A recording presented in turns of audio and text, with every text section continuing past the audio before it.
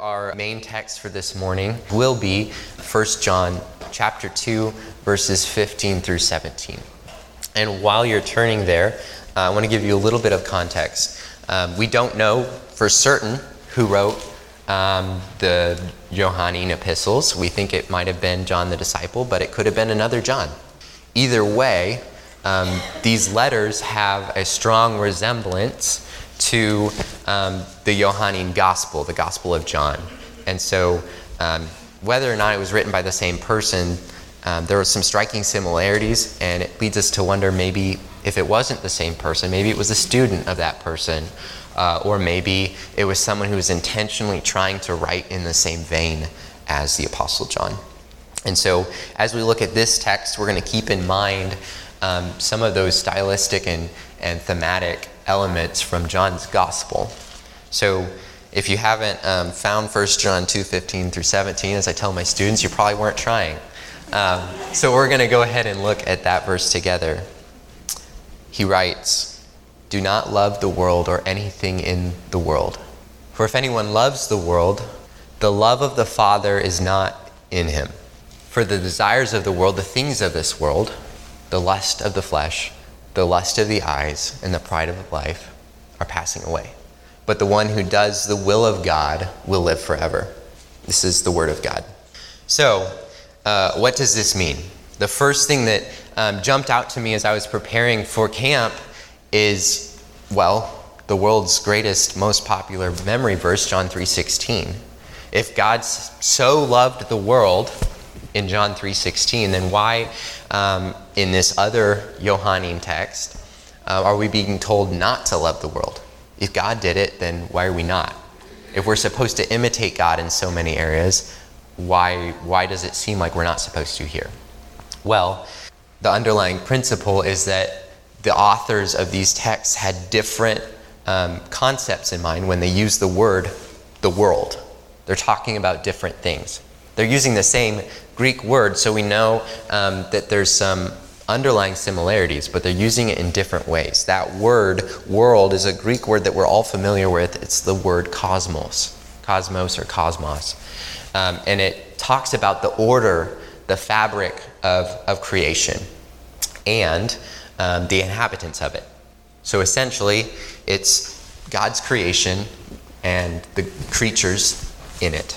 But so when John's gospel says God so loved the world, it's saying that God so cherished his creation. He so cherished the creatures and the people that lived in it that he gave his only son. But when this letter, 1 John, says to not love the world, it's talking about a very different kind of cosmos, different kind of order. It's talking about the ways that we as sinful people sometimes reorder or disorder creation as God intended it. And so we take what was good, we take what God loves, and we turn it into something that God hates because it's not good. So when we're talking about things that God hates, we're talking about things that are not as they should be. God only hates what he knows is not good. And so when we say do not love the world, we're saying don't buy into the ways that the world works. Don't buy into the ways that the world has taken God's creation and twisted it and put it out of order. Put the first things last and the last things maybe first and gotten it all mixed up. Don't buy into the ways that people in the world mistreat other people. If you're going to love the world the way that God did in John 3:16, you have to love the way that God loves. This is very different than the love of the world that mistreats people and abuses them. And we're not left to fend for ourselves to define what it looks like to love the world. In fact, he gives us 3 examples, and that's what we're going to dive into now. He says that the things of this world are the lust of the flesh, the lust of the eyes, and the pride of life. Now, if you grew up in church and you memorize scripture, those are probably phrases that are very familiar to you, but very rarely do we stop and think about what they mean, what he's actually talking about. And so what I want to propose to you is some definitions for those phrases, and that will help us think about what John's saying. So first of all, the lust of the flesh. Lust is a word that we often use to talk strictly about sexual desire or wrong sexual desire, but it's much more than that. It's a word that's used to talk about a wrong desire for comfort and pleasure, but also wealth and power and entertainment. And so the lust of the flesh is talking about a lifestyle of ordering our lives around satisfying the desires of our physical bodies without regard for what's good for us, what's good for others, and what's good for God's creation. So God created the world and it's good, which means that all of those things, sexual desire, entertainment, power, wealth, they all come from God and they're all good. But we were never meant to live our lives seeking those things as the place where life is found. And certainly not in places that God did not intend for them to be found. We're not supposed to seek wealth and entertainment and pleasure in areas that God says, no, you're not going to find wealth there. You're not going to find pleasure there. I didn't design it to work that way. He knows how he made creation, and he knows where those things are found. When we talk about the lust of the eyes, we're not really talking about something that's much different. The distinction is that it's taking ourselves in our imaginations and our eyes where we're unwilling to go physically. It's ordering our lives around satisfying the desires of our eyes without regard for what's good for us, others, or the rest of God's creation. This means that we're trying to derive pleasure and comfort and wealth and power and entertainment by using our eyes in ways that objectify and degrade others, treating as beautiful what God says is ugly, treating as cheap what God says is precious, treating as entertaining what God says is violent and abusive. Again, it's just like the lust of the flesh, except we use our eyes and imaginations to seek satisfaction where our own bodily experience cannot take us, or where we're unwilling to go. And Jesus talked about that in his Sermon on the Mount. He said that anyone who looks at a woman lustfully has already committed adultery with her in his heart. He's saying that it's not just about what you actually do, it's about what you're willing to do or what you wish you could do. I love the lyrics from a song by Relient K called Forgiven. It goes like this: we think the thoughts whether or not we see them through. God doesn't just care about whether we've actually committed adultery or committed murder or committed theft. What he cares about is whether we'd watch it or whether we'd commit it in our heart and our imaginations. And finally, the pride of life. It's establishing our identity and value by what we know, what we have, or the things we do. It's a way of living that denies practically that we need God. This means living as though our education, our possessions, or our occupation can give us life and remove our need for God. And so when the author of 1 John is talking about these three things, the lust of the flesh, the lust of the eyes, and the pride of life, he's talking about ways of living apart from God, ways that call things good that God says, that's not good. I know what good is. I made it. That's not what I made. That's not the way I intended it. Or ways that say, God, I don't need you, because he knows that we do. He knows that that's the only place where life is found. And if you're one of my students and you're in my Sunday school class, you know that I like to bring up the story of Adam and Eve in the garden, and it's perhaps a story I bring up the most. And in that story, Eve sees the fruit in the tree, and she takes it for three reasons. First of all, it looks good for food. It looks like it's going to satisfy her body. Second of all, it looks pleasing to the eye. It just looks good. It makes her happy when she sees it. And third of all, it's desirable for gaining wisdom. And I think those are the very three things that John is talking about in this text: the lust of the flesh, the lust of the eyes, and the pride of life. Eve took the fruit because she thought it was her shortcut to wisdom. She thought it was her shortcut to a life apart from God. And what's sad is that she lived out exactly what John's talking about. He says that those who live this way, those who pursue the things of the world will pass away, because those things pass away. And that's what happened for Adam and Eve. They took the fruit and they passed away, literally and figuratively. And so my challenge to our students and my challenge to you is in many ways the same. Love God's creation. Be like God in John 3:16 and love his creation, but do so in ways that aren't aimed at satisfying your bodily and visual desires, fueling your pride, or diminishing your sense of dependence upon God. Do so as an expression of your love for God as the creator, and don't become attached to sinful and human ways of disordering what God has ordered and abusing what God has called good. Now at camp, we didn't always get into the specifics, at least I didn't get into the specifics of maybe some of the ways that this challenges our everyday way of life. We left that open-ended and intentionally so, because those are things that God's Spirit should be speaking and not me. But this has implications for what our life looks like every day. It has implications for the kind of media we consume. It has implications for the way we treat people that we encounter, people we're in close relationship with. It has implications for the shows we watch, the music we listen to, the books we read. And it has implication for the kind of persona or image of ourselves that we project. I'm not going to tell anyone you shouldn't be watching that show, at least not from a platform. That's something to be done in relationship. But the Holy Spirit has implications for that. And over the last 2 years, over the last year, that's something that's been really profound for me, is that I realized, hey, this was entertaining at first. This seemed good at first. This seemed innocent at first, but I realized that there's something worldly about it. And I don't mean that the world is bad, but that the world often twists what God has called good. And so there were things that I enjoyed once that I realized, hey, that treats as good what God says is ugly. That treats as cheap and inexpensive what God says is precious and valuable.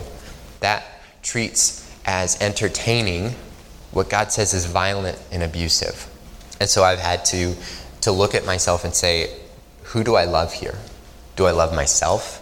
Do I love the things of this world, the things that make me feel good, that appeal to my lust of my flesh or my lust of my eyes or to the pride of my life?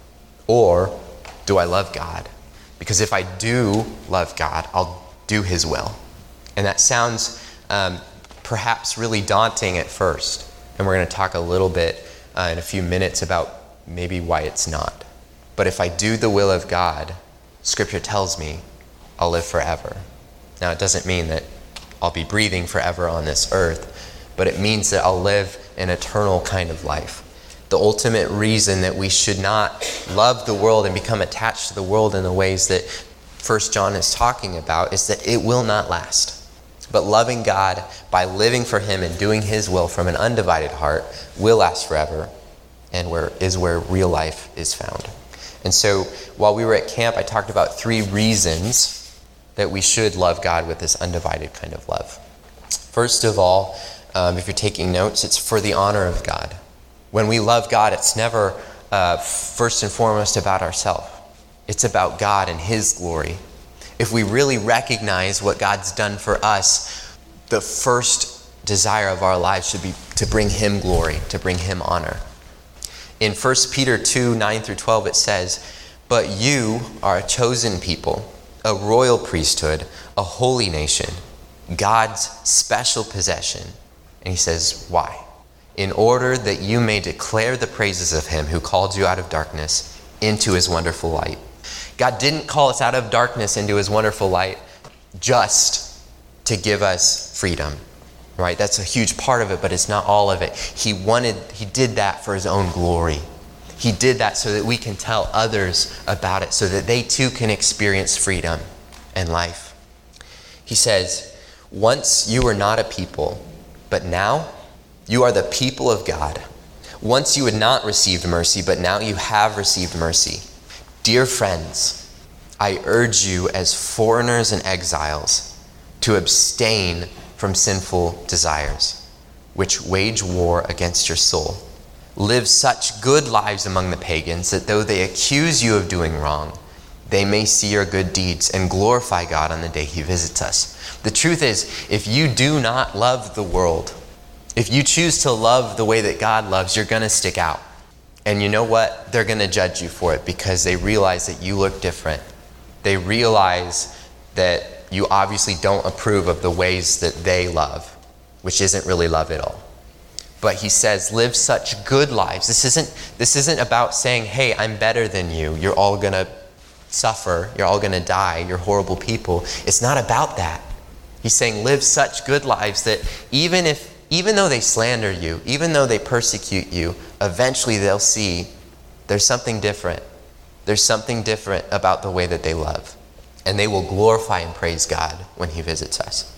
Peter's encouraging us that by our way of life, we can be an example to the rest of the world. By being different, we can show the world what love truly looks like. And they can experience a love that they haven't. The second reason, and I've already alluded to this, is to love God wholeheartedly is for the good of other people. The truth is, you can't love God without loving the person next to you, who is an image of God. What I told our students is that it would be like vandalizing a sculpture of someone, and then when you see them at a meet and greet, you tell them how much a fan you are of their work to their face, and you think you mean it. You can't do that. You can't dishonor someone and then simultaneously honor them. And that's what people are. They're images of God. You can't say you love God if you dishonor the person next to you, however flawed they are, that's supposed to be an image or a representative of him to you. And Jesus talked about this in Matthew chapter 22. It says, hearing that Jesus had silenced the Sadducees, the Pharisees got together. One of them, an expert in the law, tested him with this question, Teacher, which is the greatest commandment? Which is the greatest commandment in the law? Jesus replied, quoting Deuteronomy 6:5, what Terry just quoted earlier this morning, love the Lord your God with all your heart and with all your soul and with all your mind. This is the first and greatest commandment. And the second is like it. Love your neighbor as yourself. All the law and the prophets hang on these two commandments. Leave it to Jesus that when you ask him what's the greatest commandment, he gives you two. And the reason he gives us two is because they're really the same commandment. If you want to love God wholeheartedly, you also have to love his people wholeheartedly. We have to love others as ourselves. And even greater than that, Jesus says, now love as I have loved you. That's a standard that the world will not set. The world says, well, don't do unto others the things that you wish they wouldn't do to you. And then we come across Confucius, and Confucius says, do unto others what you would have them do unto you. But Jesus goes even further and he says, you know what? Love others the way I have loved you. And that's a whole different standard. That's a whole different standard because none of us have ever loved fully that way. No greater love is there than he who gives his life for his friends. You see, undivided living is not a dichotomy between loving God and loving people. And maybe that's a false dichotomy we suspect when we hear the words, don't love the world. But John's not talking about people. He's talking about the twisted ways that we use people. He's talking about the misplaced priorities in the world. The problem is that we tend to let our appreciations and affections and attachments for disordered ways of inhabiting God's creation crowd out our love for the inhabitants of God's creation. We find it all too easy not to love. Finally, what I wanted to impress upon our students, and hopefully it's what you'll hear me say today, and it's perhaps the least important of the three, because loving God is never ultimately about us. It's about him. But loving God will result in our greatest joy. Romans 8:28 says, all things work together for the good of those who love him, who have been called according to his purpose. And this isn't a contractual kind of love. What Paul is saying in Romans 8:28 is not, hey, if you love God wholeheartedly, everything will work out okay for you. That's not what he's saying. He's not saying, start loving God so that God can start blessing you. It's not how it works. The truth is, because God made the world, He ordered it in a way that he knows is good, and he knows how it works. He sees all the consequences of our actions, and he knows that when we love him with undivided hearts, things just work out well for us because he made it. And he can see the end from the beginning, and he knows the path that our choices will take us down. We're going with the fabric of the world he created as he created it. But when we choose sin, when we choose the things of the world, things are going to work out to our detriment because that's not how he created it to work. It's like when you get a new power tool or a new board game. You're going to find the most success, you're going to find the most pleasure in using the tool or playing the game if you follow the instructions. And it's not because the person selling you that just wants you to follow a bunch of rules. It's because he knows how it's made, and he knows how it's supposed to work. He knows what will bring you satisfaction. And God is the same way. He's not arbitrary about this. He hasn't made up some rules, and it's this game of just following instructions to get certain rewards. No, he knows the fabric of the ordered world that he created, and he knows that if you live in those ways that he prescribes, it's going to turn out well for you. Something I shared with my students at the end of our week together that I hope will illuminate this, and for me it's a personal example, so bear with me. As some of you know, some of you may not know, my college degree is in music composition. I did not study ministry in college. I did not study the Bible in college per se. I did a lot of Bible study in college, but I studied music composition. So my bachelor diploma would tell you that I'm a composer. And as a result, as part of earning that diploma, something that I had to do was write about an hour and a half of original music for choirs, orchestras, percussion ensembles, and voice. And as I performed these, I couldn't do it alone. So I asked it ended up being like 35 of my friends to help me perform this music. And what I found through that is I learned a little bit about honor. As a composer, as a Christian composer, everything I write is supposed to honor God and bring glory to him. Even instrumental music that I write is supposed to say, hey, do you hear the beauty in this music?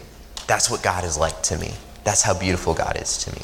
But from an academic or professional standpoint, those recitals, that performance, was designed or instituted to honor me as a composer, as a student. And so my friends that I got together to perform it, in a way, were honoring me by giving up their time, by agreeing to perform it for me.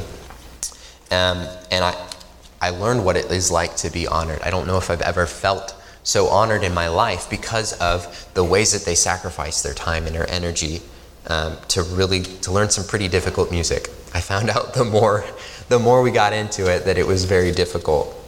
But they did something else too. By accurately performing the music that was written in their scores, and by following my patterns and cues as I directed, it made it possible for others in the room to experience the beauty of what I had imagined. If I did not have them to help me, then the audience would have never known the beauty that was represented on the pretty little black dots on the page, as my friend likes to call it. And even when they didn't do it perfectly, even when things got muddy and out of sync, I was still honored because, first of all, I knew they were trying, but even those in the audience could say, you know what? I know that doesn't sound quite right, but I bet the composer had something really beautiful in mind, and I bet it's just really hard to pull off. I bet it's just really difficult. And those performers are showing how much they care about the composer by giving it their all. They must really care about the composer. They're trying really hard to get it right, and they believe very much in what they're singing and what they're playing. And you know what? You'd think that all of the rehearsals and all of the trying to learn music they maybe didn't understand would get tedious and boring. And at times I was afraid that it would. At times I was afraid they'd throw in the towel and be like, this is too hard, we can't do it. But the more we rehearsed, eventually things started to click and it started coming together. And that was the coolest moment for me because I realized that they were enjoying the process and they were enjoying and appreciating the music that I'd written. They didn't always know if they'd get it right. And in fact, they were worried they'd get it right. They wouldn't get it right. They were worried that they'd let me down. We'd rehearse a passage maybe 10 times and they'd still mess it up. And they knew they'd mess it up. I'm not just saying that. But eventually those things clicked and I got to see their joy as they learned it. And like, oh, that's what it's supposed to sound like. And nothing gave me more joy as the composer in hearing that. But some of my friends said, you know what, I love you, man, but I'm too busy for this. I've got other things going on. This is more than I signed up for. I'm out. And they didn't participate. And they stopped coming to rehearsals, and some of them didn't even show up to the final product. And to be perfectly honest and vulnerable with you, that was sad. That was sad for me. That was something I had to work through. But it wasn't sad for me because, wow, my friend didn't want to be part of my concert. It wasn't sad for me because I felt rejected. It was sad for me because they never got to experience the joy that my other friends did. They never got to experience the beauty of the music that I'd prepared, hoping that they'd be able to enjoy. And it wasn't sad because I wasn't honored by them, because in all reality, I don't need to be honored. I don't. There's not much to honor right here. And I had 32 other friends who already were honoring me, even though I didn't deserve it. What was sad was that they never got to experience the joy and the beauty of what I'd imagined, or the joy of sharing it with others. And so what I want to impress upon you today is that we have a composer. I'm not just talking about me. We have a composer. We have his score. And we have the Spirit who gives us breath to sing. And what I want to impress upon you is that the composer is most honored when we faithfully read his score, when we try to accurately perform it. And it's not because he just really delights in making really hard things for us to try to do. It's not that. In fact, his word tells us that his yoke is easy, his burden is light. It's not supposed to be wearisome. It's not supposed to wear us out. He's honored when we follow. The conductor is honored when we follow his example, his cues. The breath, the Spirit within us is honored when we use it to create beauty and order in a world that's become ugly and disordered. When we earnestly follow the spiritual pitches and rhythms that he gives us, we invite a dying world to experience the beauty that the composer imagined before the creation of the world, even eternal life. And if you do it, if you study the score, if you study his word, if you try to follow the pitches and rhythms, knowing how much he loves you already, knowing how much he's already done to save you, knowing that you're free, you'll find joy in that. It's not going to become tiring and wearisome. It's going to give you life. It's going to give you energy. That's why the psalmist says, I will run in the path of your commands, for you've set my heart free. They're not supposed to be burdensome. Learning the score and practicing with other people is what we do on Sunday mornings. This is like a rehearsal, and this can give us great joy. And this can help us as we go out into the world to share the hope of the gospel and the beauty of the music that God created before the world. But you can say, you know what? I love you, God, but I'm too busy for this. I got Netflix to watch tonight. I've got a game to catch tomorrow. And those are all good things. But if they take away from the love and affection you can give to God, or if they attach your heart to sinful ways of reordering what God has made good, then you're missing out. You can say, I've got other things going on. This is more than I signed up for, and you don't have to participate. You can try to love God with part of your heart, but it doesn't work. It never works. Jesus said that you can't love both God and money. In other words, you can't love both God and fill in the blank. You must become completely devoted to one and despise the other. You can't do both. God doesn't need to be honored. He deserves it. He deserves it, but he doesn't need it. God simply does not need anything. And he's got millions of others that are honoring him with their lives every single day. And so the question that we have is, will we join them? Will we honor him and experience the joy that he purposed for us? The joy of delighting in his beauty, the joy of sharing the message of the gospel with the world around us. We'll never satisfy ourselves. If you look for satisfaction in the lust of the flesh, the lust of the eyes, and the pride of life, three things that maybe don't mean what you always thought they meant. If you look for satisfaction there, you'll never find it, because you can never satisfy yourself. You were made to be satisfied by something greater. And the truth is, God wants you to be satisfied. That's what all this is about. It's not that God is controlling and manipulative and jealous and he only wants you to stick with him. It's because he knows that that's the only place you'll be satisfied. You are greater than the things of this world because he made you in his image and he knows that he's the only thing that can satisfy you. John Piper says it this way: God is most glorified in us when we are most satisfied in him. So don't let the world divide your heart and your affections. Don't buy the lie that you can love God half-heartedly or 95% heartedly. Only all of your heart will do. And so what I want to challenge all of you is wrestle with this. Ask God. Maybe you've been walking with Jesus for 5 years. Maybe you've been walking with him for 50. Ask him, what gets in the way of me loving you with a whole heart? That's something I have to do every day. And some of you are better at it than I am. But will we do it together as a church? Because this wasn't just for our students. This is something we all wrestle with. And so my challenge to you is love the Lord your God with all your heart, with all your soul, and with all your mind. And love your neighbor as yourself. That's where real life is found. Would you pray with me? Dear God, thank you for this time we have together in your word. God, as I've been hopefully faithful to present your word, would you send your Spirit to guide us? Would your Spirit remind us of your word? Would your Spirit turn this message just from a time of looking in the mirror into a time of changing what we see in the mirror, so that we would not forget what we look like, and that every day as we look in that mirror, the mirror of your word, hopefully by your grace and your power, we'll see more of you and less of us. And we'll see more of you in the person around us, and we'll love those around us better as we learn to love you. We will build our lives upon your love, Lord. It's in your mighty and precious name we pray. Amen.